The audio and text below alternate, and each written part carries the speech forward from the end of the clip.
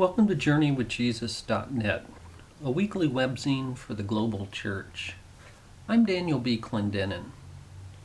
My essay this week is entitled Political Illusions and Biblical Realities, 10 Reminders for Election Day, and is based upon the lectionary readings for Sunday, November the 12th, 2006. This week, many Americans will go to the polls to vote in midterm elections. So will many Christians. Although the religious right conflates these two groups as if they were the same, they're profoundly different. Engaging the political powers and living as a Christian provokes intractably divided loyalties. So, for Election Day this Tuesday, I've prepared my own Christian Voter's Guide with 10 points. Number 1. The lectionary psalm for this week provides a stark warning. We read in Psalm 146, 3 and 4, "Do not put your trust in princes, in mortal men who cannot save. When their spirit departs, they return to the ground. On that very day their plans come to nothing." There's a tragic irony in the futility of politics that nevertheless solicits our absolute allegiance. The only place in the entire Bible where God laughs is at this inverse relationship between the pomposity of politics and its ultimate impotence. We read in Psalm 2, verse 4, "The kings of the earth take their stand, and the rulers gather together. The one enthroned in heaven laughs. The Lord scoffs at them." Number 2. The Old Testament is remarkably negative when it comes to political power, no matter who reigned. 1 Samuel 8 narrates the emergence of Israel's centralized royal power. The people wanted a king, quote, "like the other nations," end quote. Samuel objected to their desire to mimic the pagan nations. He went to God in prayer, but then was rebuffed by the people. So he ceded to their requests, but warned them of the harsh consequences to follow. The government would conscript their children for wars, make them domestic slaves, confiscate their land, and levy exorbitant taxes. Israel's first king, Saul, did all this and more. His successors were worse. The political panorama of 1st and 2nd Kings includes the reigns of 40 kings and 1 queen in the 400 years from the death of David to Israel's exile to Babylon in 586 BC. Only 2 kings received unqualified approval by the narrator: Hezekiah in 2 Kings 18:3 and Josiah in 22 verse 2. Otherwise, with monotonous regularity, over 30 times the narrator rendered the ominous verdict that a king did evil in the eyes of the Lord. Instead of the glorification or celebration of political power, his history of politics is uniformly pessimistic. Number 3. Whereas states must act out of brutal self-interest, Jesus calls his followers to act out of self-sacrifice. He invites us to love our neighbors as ourselves, to love our enemies instead of kill them, and to place others' interests ahead of our own. The warrior politician, observes Robert Kaplan in Warrior Politics, must adopt a pagan ethos. Like Machiavelli, the politician does bad in order to accomplish good, promotes the necessary and not the nice, sanctions deceit to conduct war, refuses humanitarian intervention when no national interest is at stake, or slaughters many people in order to secure economic interests. The Christian, it would seem, has 2 choices: withdraw from this unsavory realm or enter the fray at the risk of losing your soul. Number 4. When the Roman state arrested Jesus and he stood before Pontius Pilate, he insisted, "My kingdom is not of this world," John 18:36. He never backed a political party. He never proposed a political plan, even though he invited every person to seek first his kingdom, Matthew 6:33. and to side with the poor, the vulnerable, and the disenfranchised. Number 5. When Judas betrayed Jesus and one of his followers drew his sword to defend him, Jesus warned, "All who draw the sword will die by the sword." Matthew 26:52. Contrary to claims that violence can be redemptive or meritorious, violence always begets more violence. This certainly includes and questions the death-dealing militarism of so many governments, past and present, including our own. Number 6. Blessed are the peacemakers, Jesus said in Matthew 5, verse 9. War, torture, domination, and exploitation, and the propaganda that makes them possible are causes for repentance, not celebration. The disparity between what our country spends on war-making to kill and degrade human life and what we spend to enrich and ennoble human life, as on health care, education, science, or the environment, constitutes a will to death. Let us pray for more peacemakers. Number 7. If Jesus experienced the intoxicating power of political glory as a satanic temptation, Matthew chapter 4, 8 and 9, then we should expect the same. Consider this inscription from Asia Minor from the year 9 BC that describes Caesar Augustus. The most divine Caesar we should consider equal to the beginning of all things, whereas the providence which has regulated our whole existence has brought our life to the climax of perfection in giving to us the Emperor Augustus, who being sent to us as a Savior has put an end to war. The birthday of the god Augustus has been for the whole world the beginning of good news." End quote. The Greek word here is evangelion, commonly translated the gospel. Allegiance to such grotesque idolatry is precisely what political power demands and what the follower of Jesus can never give. The early Christian confession that Jesus is Lord included an explicit political claim: Caesar is not Lord. Number 8. When Mary was pregnant, the birth announcement of Jesus included an ominous prophecy directed at the authorities and powers. We read in Luke chapter 1:52, "He has brought down rulers from their thrones, but has lifted up the humble." Number 9. The Roman state executed Jesus as a subversive threat and then attacked the church for 300 years. At first, these persecutions were sporadic, localized, or at the whim of an emperor like Nero. But under Decius, who reigned from 249 to 51, persecution became a systematic and universal state policy.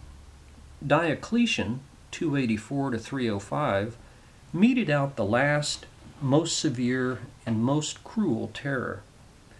In his book Ecclesiastical History, the historian Eusebius describes the imperial edict issued by Diocletian in March of the year 303. It was enacted that the meetings of the Christians should be abolished, churches be razed to the ground, that the scriptures be destroyed by fire, that those holding office be deposed, and they of their household deprived of freedom if they persisted in their profession of Christianity. Only with the Edict of Toleration issued by Galerius in the year 311 did these persecutions of Christians end. Thus, the early Christians understood Babylon in the book of Revelation to be Rome, the great whore, dragon, beast, and, quote, the city of power, end quote. In number 10, we should never confuse the relative claim upon us to render to Caesar what is Caesar's with the absolute and unconditional claim to render to God what is God's. Matthew 22, verse 21. The infamous peace activist and Jesuit priest Daniel Berrigan spent time in prison for his civil disobedience against government policies on racism, nuclear arms, and most famously, Vietnam. Along the way, he's written numerous books of poetry and prophetic protest. His credo, though, is a refreshing reminder about politics as we approach Election Day. Listen to Berrigan. I can only tell you what I believe. I believe I cannot be saved by foreign policies. I cannot be saved by the sexual revolution. I cannot be saved by the gross national product. I cannot be saved by nuclear deterrence. I cannot be saved by aldermen, priests, artists, plumbers, city planners, social engineers, nor by the Vatican, nor by the World Buddhist Association, nor by Hitler, nor by Joan of Arc, nor by angels and archangels, nor by powers and dominions. I can only be saved by Jesus Christ. I like to update and expand Berrigan's repudiation of false hopes and misplaced trusts. I cannot be saved by George Bush or Jesse Jackson, by Hillary Clinton or Condi Rice, nor by their successors or opponents.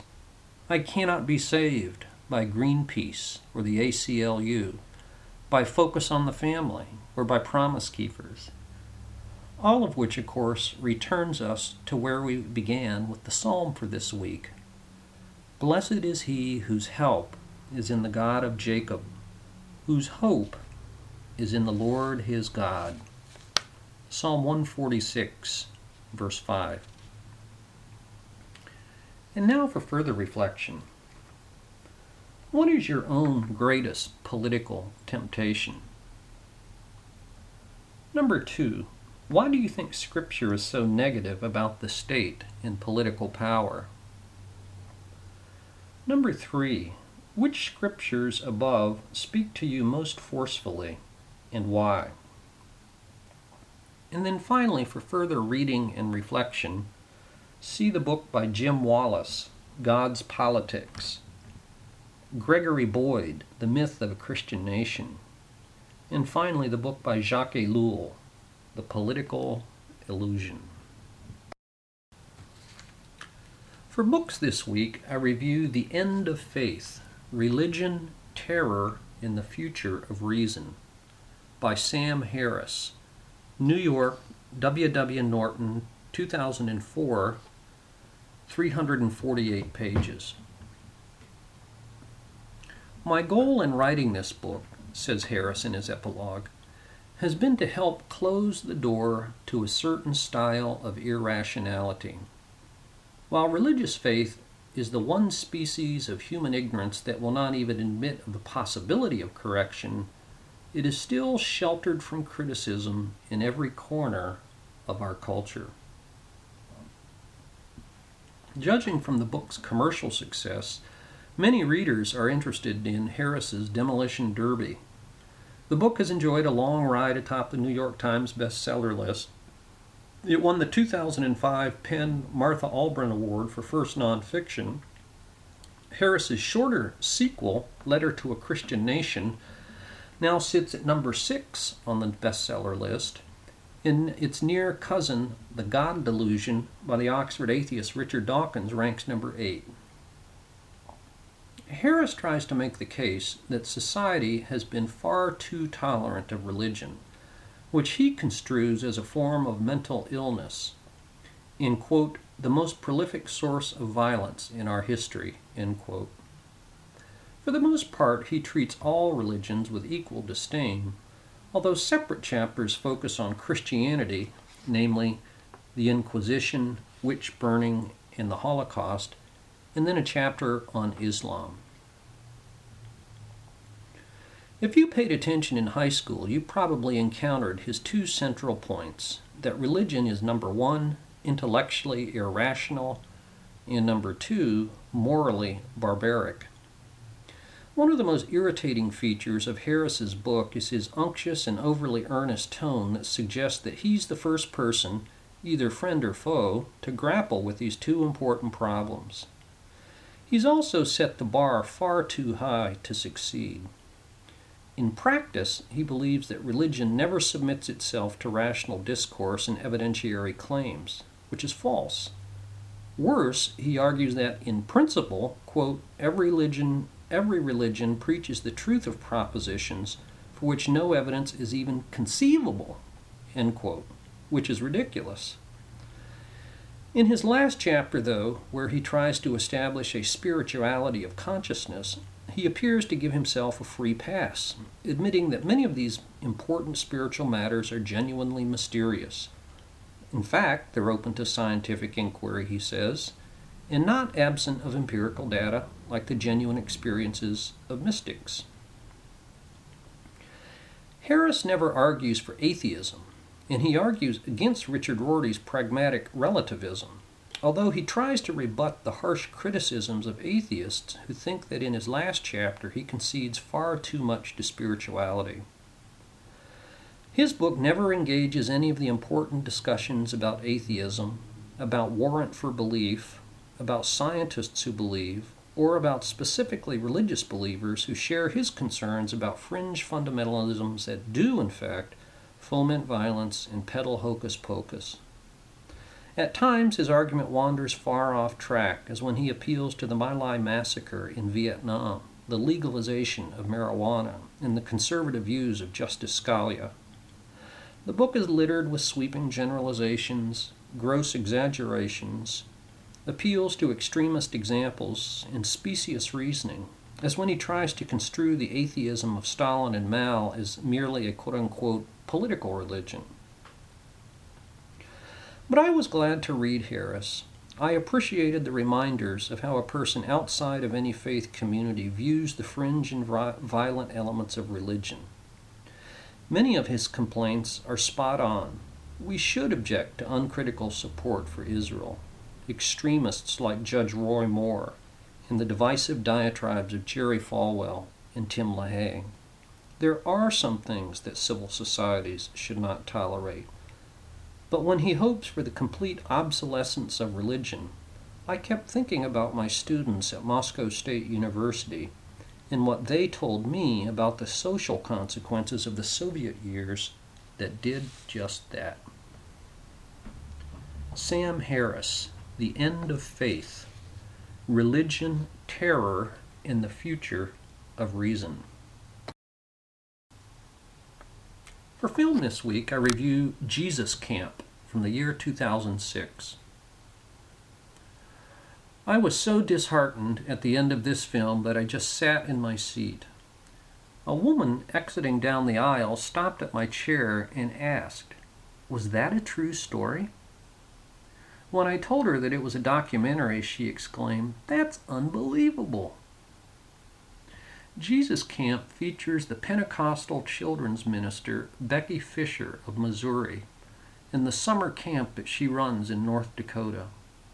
But by including footage of Ted Haggard, president of the National Association of Evangelicals, the film directors clearly intend to include the 30 million believers of the Christian right. I physically squirmed in my seat watching these anti-intellectual, self-righteous, judgmental, and bigoted people redefine the gospel in endless ways.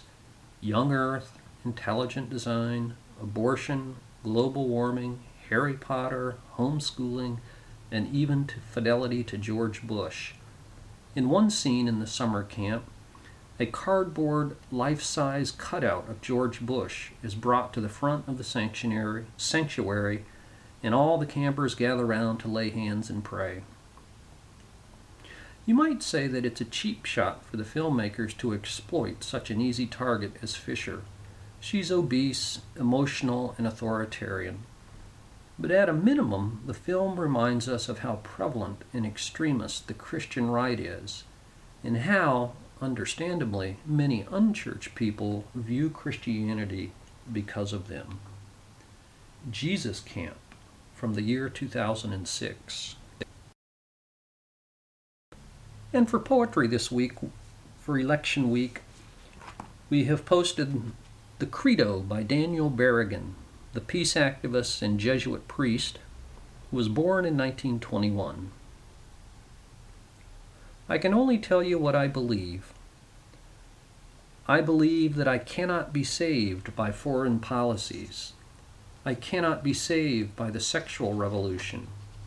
I cannot be saved by the gross national product. I cannot be saved by nuclear deterrence.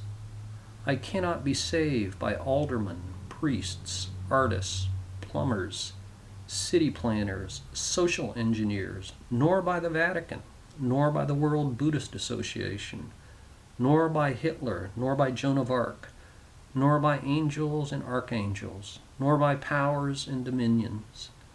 I can be saved only by Jesus Christ. Daniel Berrigan, Credo. And thank you for joining us at JourneyWithJesus.net for Sunday, November the 12th, 2006. I'm Daniel B. Clendenin.